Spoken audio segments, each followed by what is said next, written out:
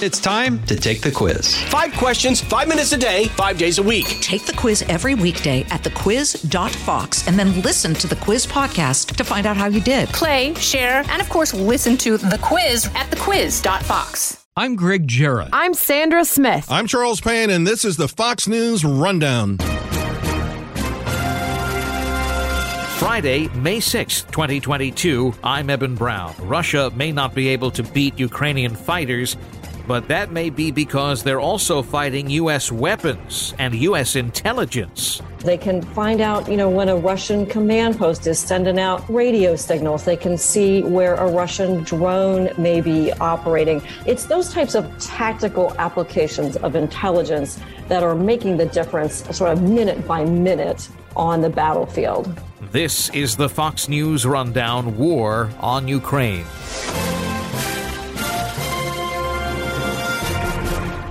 From the Fox News Podcasts Network. I'm Ben Domenech, Fox News contributor and editor of the Transom.com daily newsletter, and I'm inviting you to join a conversation every week. It's the Ben Domenech Podcast. Subscribe and listen now by going to foxnewspodcasts.com. Russian leaders like Vladimir Putin have been touting their near takeover of the port city of Mariupol as a decisive victory in their aggression in Ukraine. But objectively, this war the Russians are waging is not going well for them. Ukrainian fighters have held them off. The capital of Kyiv is free, and Ukraine has successfully killed Russian generals and sunk their battleship. And Ukraine would be the first to admit they've had help. In my opinion, the American military intelligence support to Ukraine is basically up for Most Valuable Player award. Dr. Rebecca Grant is a national security analyst who's worked for the Air Force at the Pentagon. She's now president of IRIS Independent Research, specializing in defense. She is also a Fox News contributor. I think it's been our number one contribution to Ukraine's fight against Russia. General Mark Milley, our Joint Chiefs of Staff chairman, started talking a few weeks ago about what he calls the extraordinary intelligence that America has enabled Ukraine's military to see and to use. And that is just extended, I think, from just every part of the battlefield. I'm not really talking about cloak and dagger spies in cafes, but about the tactical intelligence, electronic emissions, imagery, the things that really get the job done in today's battle space.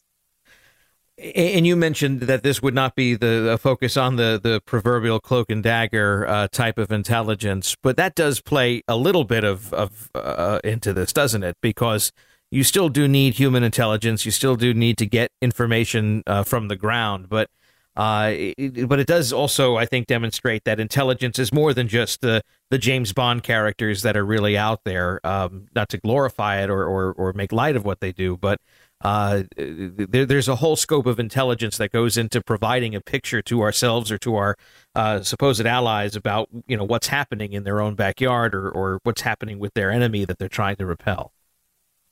Yes, and the cast of characters is not James Bond. It's more geeks in a computer room keeping the internet going. It's guys in baggy cargo pants that are out with their, drone systems.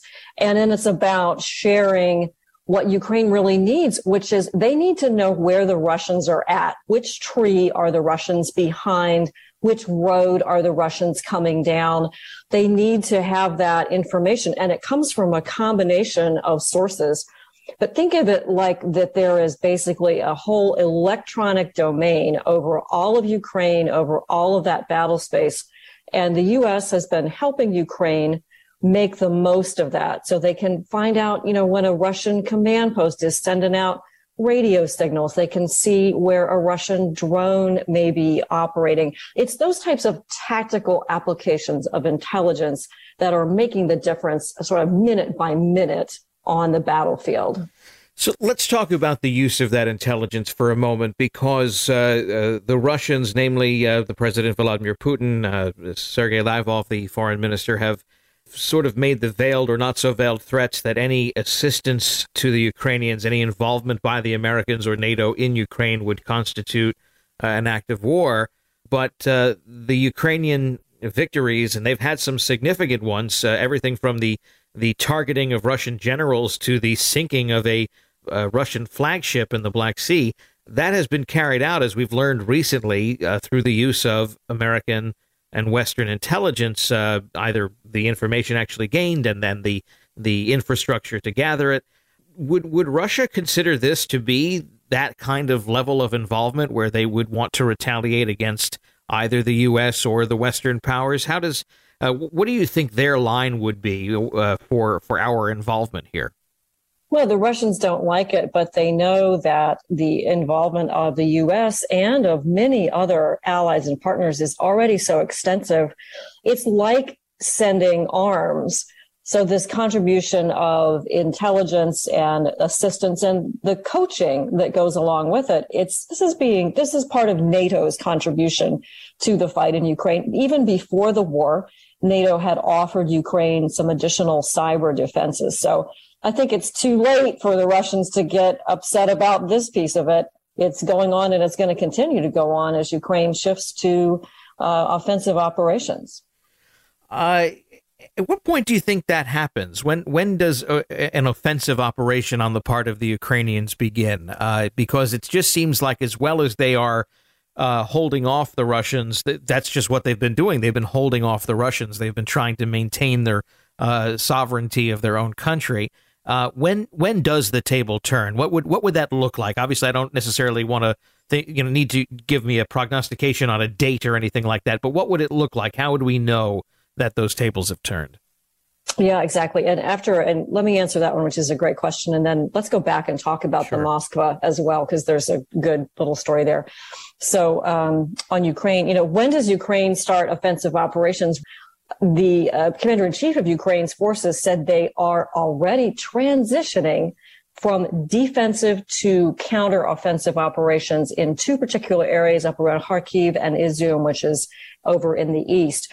That doesn't mean it's a huge offensive across Ukraine, but that's very significant. He does not talk very often, and for him to say they are transitioning to offensive operations is a great sign. What's behind that? Well, the arrival of the 155 howitzers, those long-range guns, plus other types of heavy weapon assistance from the U.S. and NATO and other allies.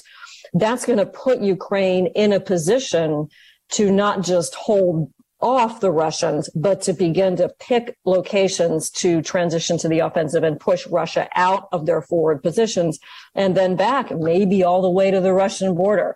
I expect to see that offensive mass and grow over the next couple of weeks, so that perhaps 2 to 3 weeks from now, we'll be talking more and more about the progress of Ukraine's counteroffensive operations.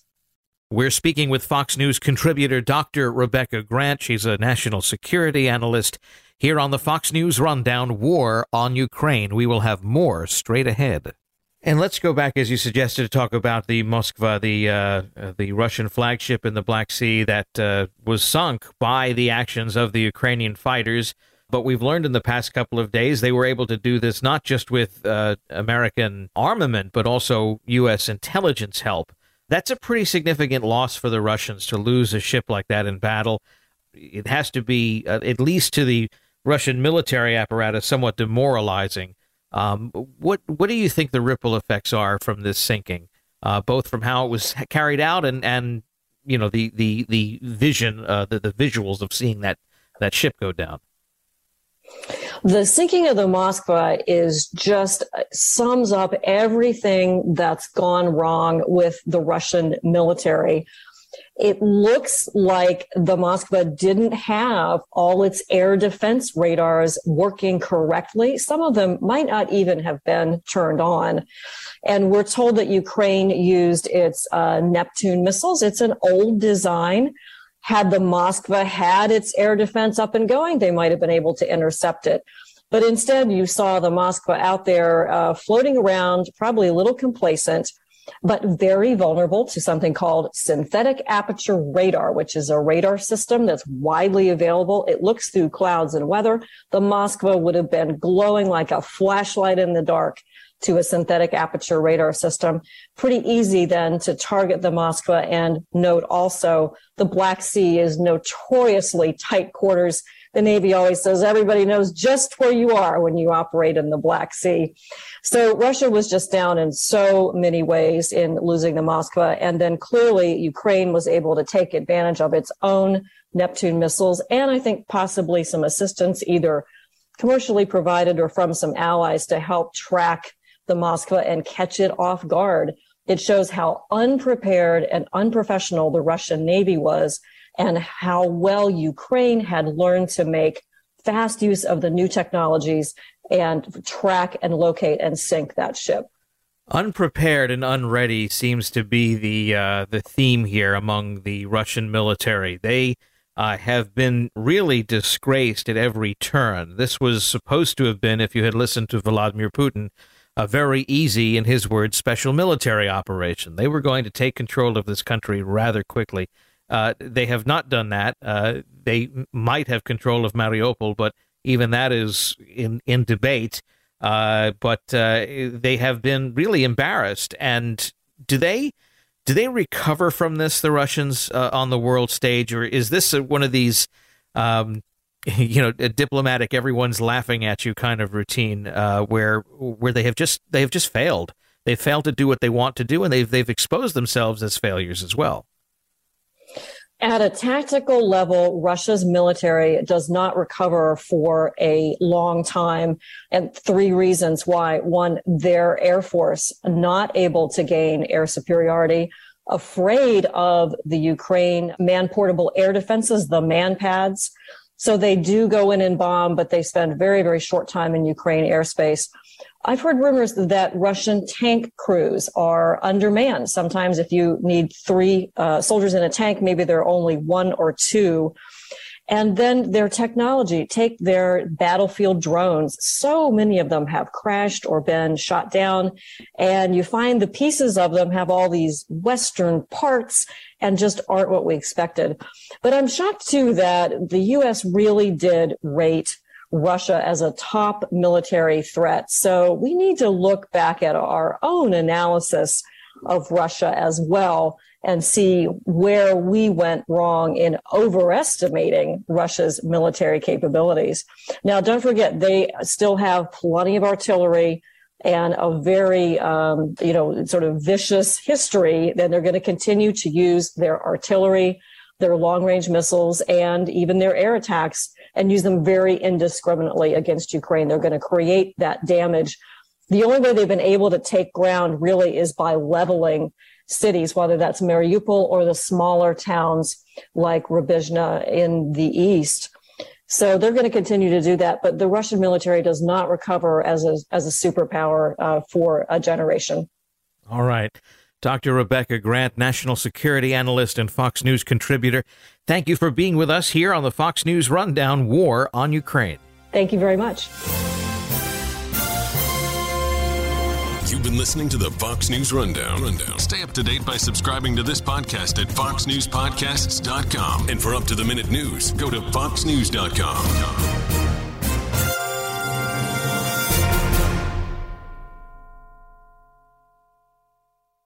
Kudlow on Fox Business is now on the go for podcast fans. Get key interviews with the biggest business newsmakers of the day. The Kudlow podcast will be available on the go after the show every weekday at foxbusinesspodcasts.com or wherever you download your favorite podcasts.